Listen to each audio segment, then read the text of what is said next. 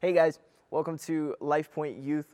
This is definitely a different format that we're going to be doing. My name is Josh. I'm the youth pastor here. In case you didn't know, man, it is so good to see you, I guess. I really, man, this is, like I said, this is just a bizarre situation, but we're not going to stop doing what we are called to do, and that is to listen and read and meditate and study the Word of God. Man, we've been in a series called Song of Solomon over the past 2 months. This is the final night tonight that we're going to be going over. So I hope that you would be able to pay attention, give us a little bit of your time to go through this, man. And this is directly in Facebook. This is the first time we're doing this. So you have that share button and go and share this thing, man, because I believe that it is a really important word. If you are listening with our audio podcast, I'm also taking the audio and going to be formatting this onto that. So maybe you're listening. Thank you for joining. Thank you for finding us. Make sure to subscribe so you can hear all of the rest of the podcasts that we have. Maybe you're looking for what we've done in the past and trying to catch up. Get on Life Point Youth audio podcast. We're on Apple Podcasts. We're on Spotify. We're on Google Play. Man, we are everywhere, and I'm really, really excited. So like I said, this is the last night. This is the last time that we're going to be going through Song of Solomon, and we're going to be talking about commitment. We've worked through all of this stuff, and now we're going to be ending with commitment. We've been talking about how to find attraction. We know that it comes from character. We've talked about dating and courtship and how important those aspects are. We've talked about the wedding night, you know, what happens after the wedding. Yeah, we talked through all of that stuff, man. And I think it's been good because I went through this as a teenager. I went through this whole lesson, this whole series, and I walked away knowing what I was going to do in my relationship to make it successful. And now I'm sitting here engaged, ready to be married, and I'm just really, really pumped, and I'm thankful for the words that my youth pastor was able to preach to me. So with this last week, we're going to be talking about commitment, like I said, but I'd like to start off with a story first. It's about a guy named Dudley. Now, Dudley, I don't know about you, but Dudley doesn't sound like a very romantic name. It's not like you're not going to see a Dudley on The Bachelor or anything like that. He just kind of sounds like a hick, and I can say that because I'm from Kentucky, so I have all those cards pulled, and I love my hicks out there. But Dudley, even amidst the hick name and maybe, you know, he just sounds like he's not a dude that you want to talk to romantically, but Dudley pulled off one of the coolest engagements that I've ever heard about. So guys, now would be a good time to listen and pick up if you haven't been able to figure out an idea for how you would want to propose to your girlfriend whenever that time may be. You're too young now, so don't even think about it, but this is what he did. So Dudley started off by picking up his girlfriend and driving out to a lake. And at the lake, they got into a canoe and they canoed out to a little island in the middle of the lake. And there in that island, Dudley made lunch for him and his girl. And they ate a sweet and romantic meal together. And then after lunch, a speedboat came roaring through to the island to come pick them up. So they got in the speedboat and they sped around the lake for a little while before going back to the shore. There was a limo that was waiting at the shore for them. The driver took them to an airfield where they boarded a little plane and they flew over the hills of Arkansas, which is a really cool area. If you haven't been, that was kind of near where I went to school, and it's a really cool area. So when they landed on a grassy runway, and they were at this nice college campus in the area. And he led her out of this plane, the plane into the campus chapel, and the whole thing was set up like a wedding ceremony. And in it, there was the candles were lit, there were flowers everywhere, and she saw an envelope with her name on it. So she went to open it, and it was a proposal for marriage. Everybody's like, "Oh, come on now, Dudley, you got it going." She turned around, and there was Dudley, the heartthrob, right? He's down on one knee, and he's ready to go. So after she said yes, he escorted her to a truck that was just a beat-up piece of trash. It barely ran. And when they got in and they drove to dinner, he was explaining about the day. They were talking about it, and he was explaining what all those vehicles meant. The car, at the very beginning of the story, stood for normalcy, the reality that they were going to have most normal days in life together. The canoe was for the times that they were going to have to work together to get somewhere. The speedboat was for the fun that they were going to have. The limo represented the other people driving them, anticipating that their lives were going to be affected by others. The plane that they rode in was about their spiritual journey together. Finally, the beat-up old truck was about growing old together. And that's how my dude Dudley proposed to his wife. And I'm over here thinking, dude, you're a Jedi. Please teach me your ways. Like, for real. But the truth is, a lot of people need help with this kind of stuff. And that's the kind of stuff that keeps the fire burning in a relationship. A lot of people don't know how to do that, and they end up festering out after a little bit. And that's why divorce rates are the way that they are, man. People just aren't committed at all. So where would I like to start with this? Well, we're going through the last 3 chapters of this book, and chapter 6 and chapter 8, I'm going to kind of paint in a broad stroke. We're going to go through every verse in chapter 7, though, and there's only 13 of them, so it's really not that much. But remember last week, if you weren't there, I'm sorry, the data got corrupted. We weren't able to upload it, but last week we were talking about conflict, and we talked about how when you sit back and you let God kind of work on that person, the conflict can get resolved a lot easier. We talked about how Solomon was able to build his bride up through the words that he said. But I'd like to go ahead and take a look at that section again. You know, in verse 4, when he says, "You're beautiful, my darling, as Tirzah, as lovely as Jerusalem." You know, all of that stuff, when he starts talking about her hair being a flock of goats again, I don't know what's up with him and goats. He talks about just everything about her that he loves, and what happens, it kind of melts her heart. She has a newfound respect for him, but there's also this aspect in building her up that he practices, and it's important. It's so important for commitment in a relationship, and that is forgiveness. You see, Solomon wasn't bitter about what had happened. Remember when he's trying to get in to bed with his wife, and she's like, "Go away, I'm already in bed, I don't want to talk to you." And he kind of was like, "Okay, whatever," and he just leaves. Well, we talked about how he didn't carry offense, but he forgave whatever offense he could have taken. And I think some people for sure think it's okay to hold grudges. It's not. You know, if you get entrenched in offense, all it can do, especially in a relationship, is devastate it. All it can do. If you're only getting offended by the person who you're with, man, it is not going to end well at all. Some people think it's okay to hold grudges, and it's totally, totally not. For those of you who claim to follow Jesus, those students who claim to follow Jesus, forgiveness is not an option. It's a commandment. Forgive and you will be forgiven. That's what Matthew 6:14 says. Forgive and you will be forgiven. Look, the gospel messes with us. We can't sit in our mess without Jesus pulling us out and showing us a better way. We have to know, and this messes with me so much, we have to know that Jesus on the cross died for people like Osama bin Laden the same way that he did with me. The same way that he did with me. You see, all of these atrocious people in history, man. You probably are reading about it, not now, because I know you guys are canceled with school. Whoop, whoop. But you know, I know that it sounds very, very weird to say that. You know, you look at all these people who are just horrible in history, but it's actually really pro-gospel. It's God's desire that none would be perished, but all would be saved, man. That's important.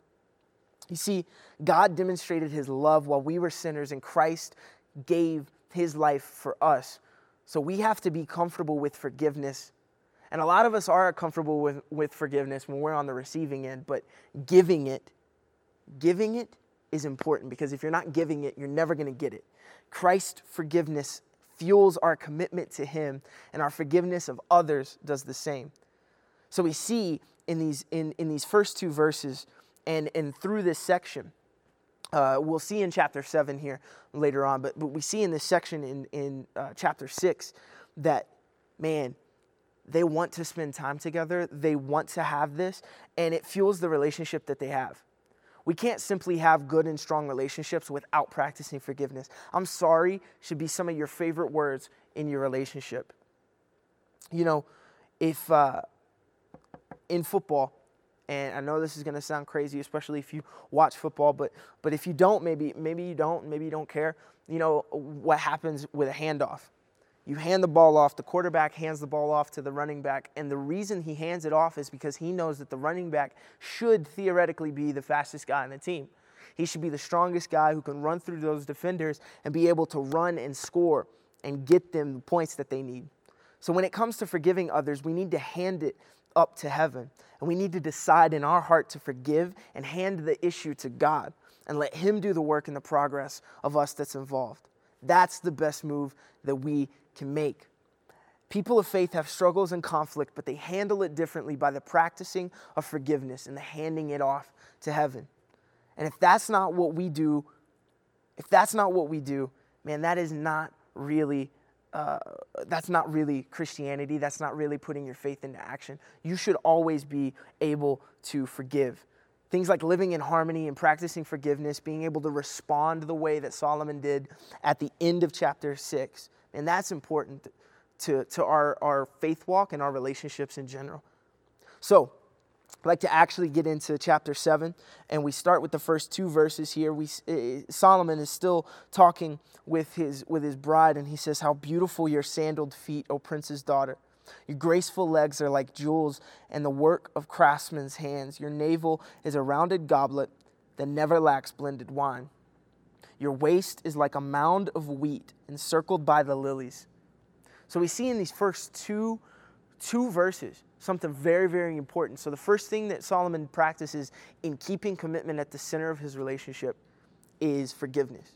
But now we see him turn the page a little bit in chapter 7, and he starts giving his bride attention. The last time Solomon started to compliment his wife, he started with her eyes and her hair. This is the wedding night that Pastor John went over a couple of weeks ago. But at this time he starts with her feet. And there's something special that we can learn about the poetic creativity of Solomon. He isn't just noticing all the same things and kind of repeating what he had said, but what he's doing is he's showcasing that he's learned his bride, he's paid attention, and he's found new ways over the course of these chapters to compliment his bride.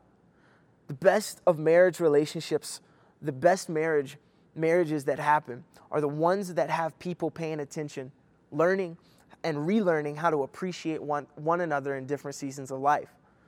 You know, if you look at what Solomon says at the very, very beginning of chapter 7, he says, "How beautiful are your feet in sandals." He pointed out his wife's feet. Now, I don't know about you, but I think feet are gross, and I think it grosses people out. But it would be foolish to not see the beauty that's there in that sentence. It is so hard to see the beauty in feet where calluses have been formed, to appreciate feet that have worn a path in the carpet of the house, taking care of the home.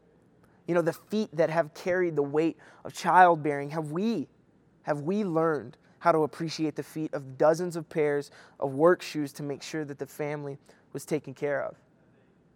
You know, I think that this is a very stark reminder in our relationships of how we should be loving people, respecting people, and showing attention to people, just in general, but also in your relationships, man. In your relationships, if you're not being so adamant about paying attention, learning and relearning whoever you're with, man, that relationship is going to die out because you're kind of going to be going on the same fuel, and it's not really going to be able to add anything.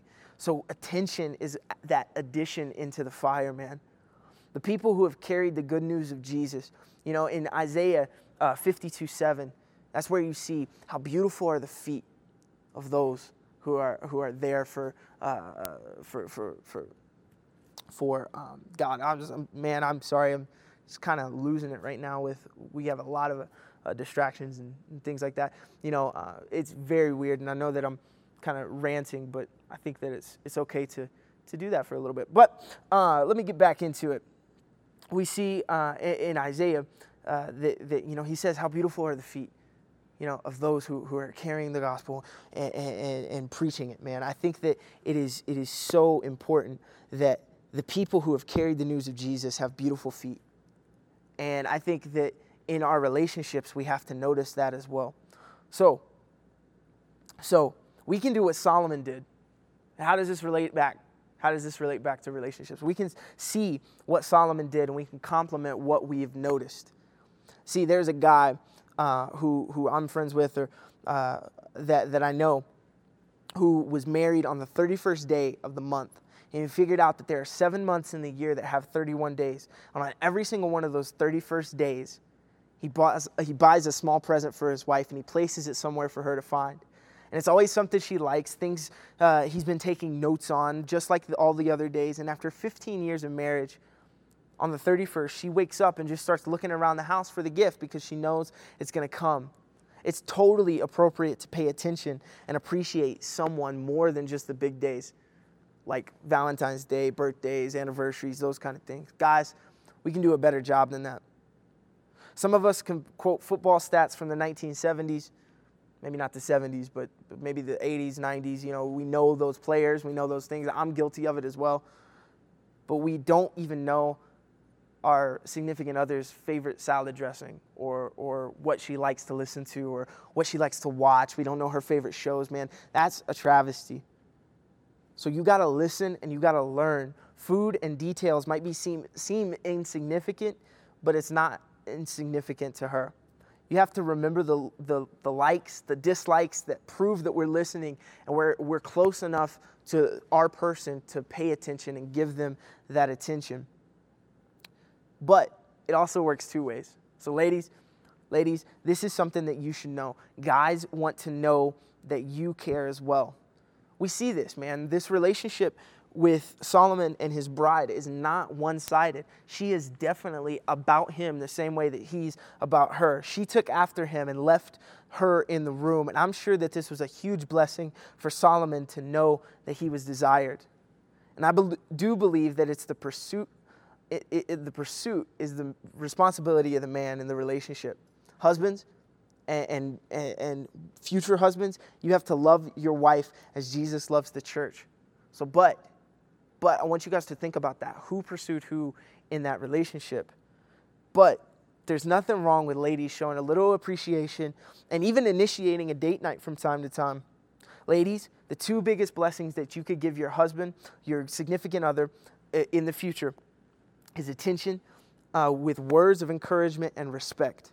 Don't criticize him into oblivion. If he's worked on a new project, if he's discovered a new tool, if he caught a fish, if he's making progress at work or school, maybe he just did, the lawn when you guys are married and you guys are living together, and he just mowed the lawn and he did a really good job. Let him know about that. Those are the things that guys want to hear because they struggle with feelings of inadequacy and failure already to begin with, and you don't want to reinforce that, You can help with just simple words of encouragement. And aside from God's words, this is important, aside from God's words, your words to your significant other in the future and even now are the most important words. So use them to build people up. Become an expert of strengths and weaknesses.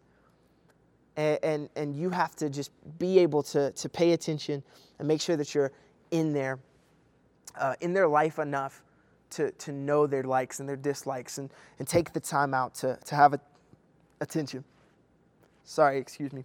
So we see, again, we see just in first two verses, man, there's this detail to attraction.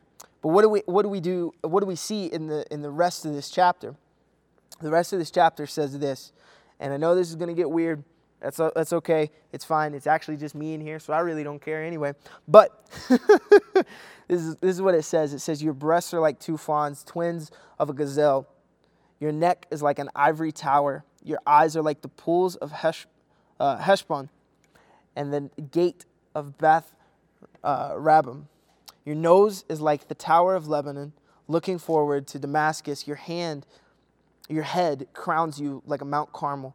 Your hair is like a royal tapestry. The king is held captive by its tresses. How beautiful you are and how pleasing, O love, with your delights. Your stature is like that of a palm, and your breasts are like clusters of fruit. I said, I will climb the palm tree, and I will take hold of its fruit. May your breasts be like the clusters of the vine, the fragrance of the breath like apples, and your mouth be like the best wine. And this is what she says back to him. She says, may the wine go straight to my lover, flowing gently over the lips and teeth. I belong to my lover, and his desire is for me. Come, my lover, let us go to the countryside. Let us spend the night in the villages. Let us go early to the vineyards, and let us to see if the vines have budded, if their blossoms have opened, if the pomegranates are in bloom. There I will give you my love. The mandrakes send out their fragrance at the door of every delicacy, both new and old, that I have stored up for you, my lover. Man, that is so powerful. See, we see in this interaction with these two people that words and time are massive.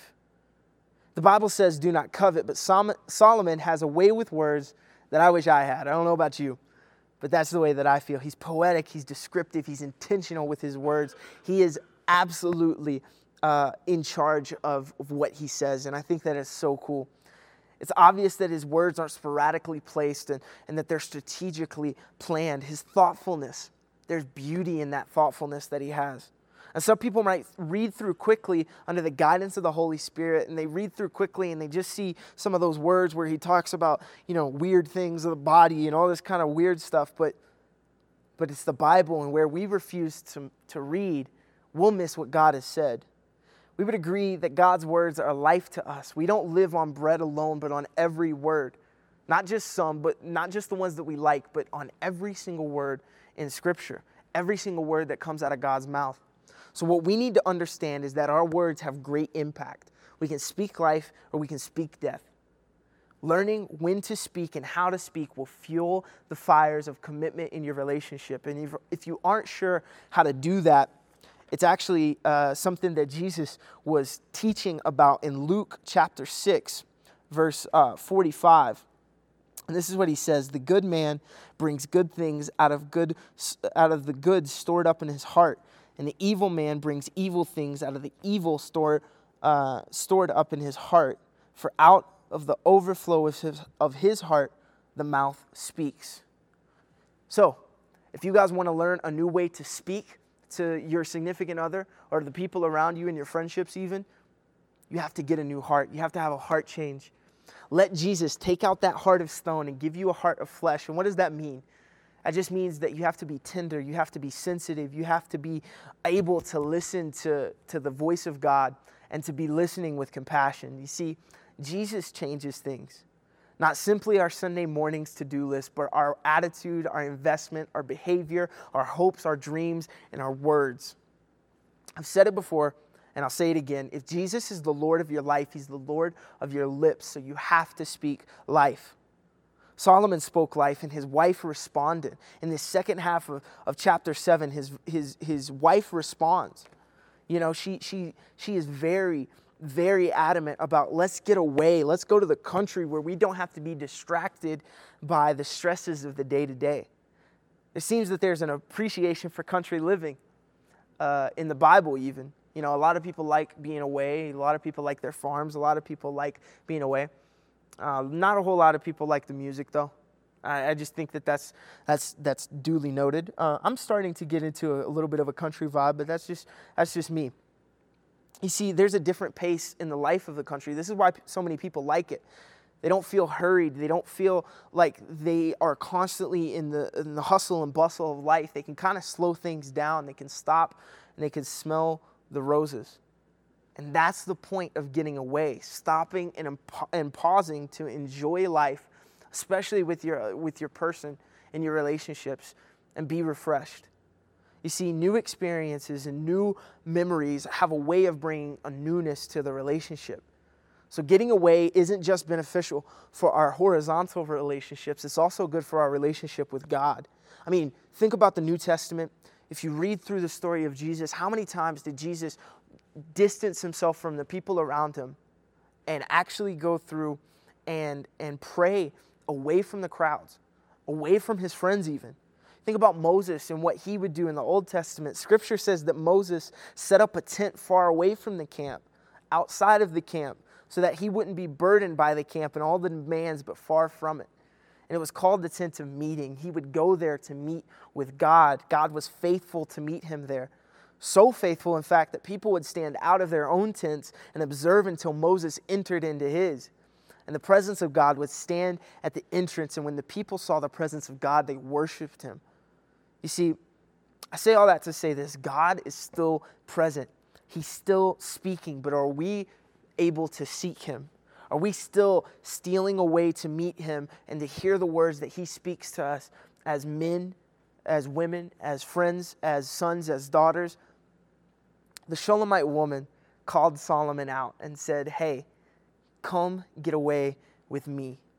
And it's the same invitation that the Spirit of God beckons with us. And so I think it's important to keep the entirety of this series in focus. That not only can you talk about this from a standpoint of the relationship, not only do you talk about this from a standpoint of a friendship, but man, you talk about this and you can read this and read it in the lens of how God feels about us. A lot of people only like to preach that when they preach from Song of Solomon, but I want you to know that there is importance in the word that they have in Song of Solomon between the Shulamite woman and Solomon. You know, it's very, very important to know that relationship is very much tangible here. This is very much stuff that you can apply to your relationships and your friendships, but also to your relationship with the Lord. So, if you're watching this and you're going through and you're going, I don't know if I've ever even have a relationship with the Lord. Man, let me tell you something. You can have that right now, even as you're scrolling through Facebook. Thank you for watching the entirety of the video. Maybe you're just skipping through to the end to see what I'll say at the end of this thing. But man, I'm glad that you're here, that you were able to talk and watch with me and have this discussion. But it is very, very important. This relationship between us and God is very, very important. Maybe you do have a relationship with the Lord, but your relationships with other people are struggling. Maybe your friendships are dying off. Maybe your relationship is really struggling. Maybe you're going through breakups, or maybe you're starting a new relationship and you're just overwhelmed by the beginning of that. Man, I have been in all of those different places. And let me tell you something, there's hope and there is a game plan that we have with this book in Song of Solomon within the Bible, man. And I just want to tell you that all of this is super important in your relationships. I would encourage you, if you haven't, to go back and start at the beginning from attraction and work your way all the way through to this point of commitment.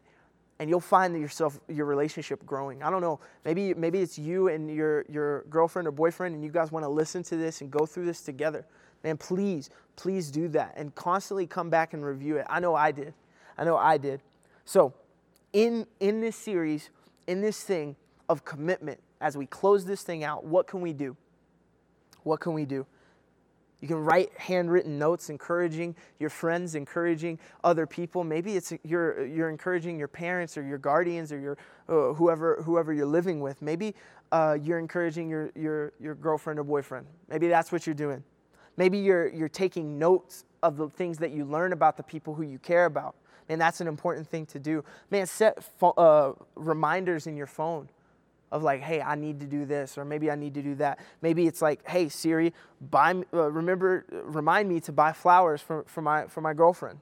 Remind me to do this, or remind me to do that. And those reminders can really help. And I think as you guys are growing into a relationship in marriages, and I please don't do this now. Please, if I have to, I'm gonna call you out and I'm gonna talk to you. So please, these last two things are kind of reserved more for when you operate in marriage, and that is get away and do new things. Get away and do new things. Take some time out to get away from the hustle and bustle of your everyday life and get away and experience new things.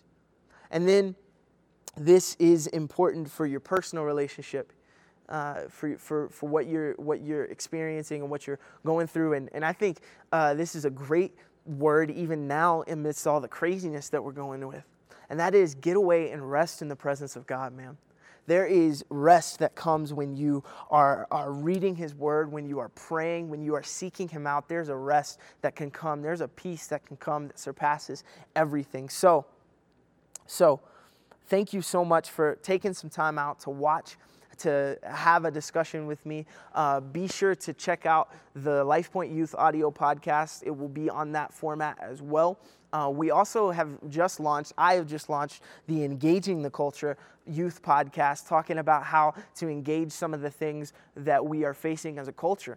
We talked last week in the first episode about COVID-19, so you can check that out as well. It's Engaging the Culture is the name of the podcast, so you can check that out.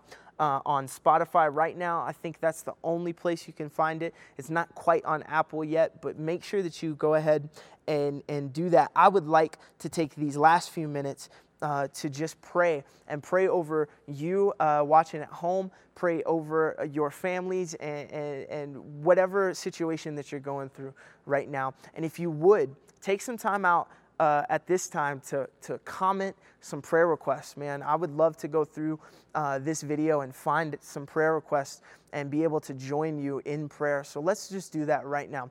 Father, I pray for each and every person who is watching right now on Facebook. I pray that you would have your peace just lavished upon them, Lord. I pray that they would be able to seek you in everything that they do. I pray that their relationships would be strengthened, their friendships would be strengthened, even in the midst of social distancing and all the different precautions that we're taking amidst all of this stuff going on.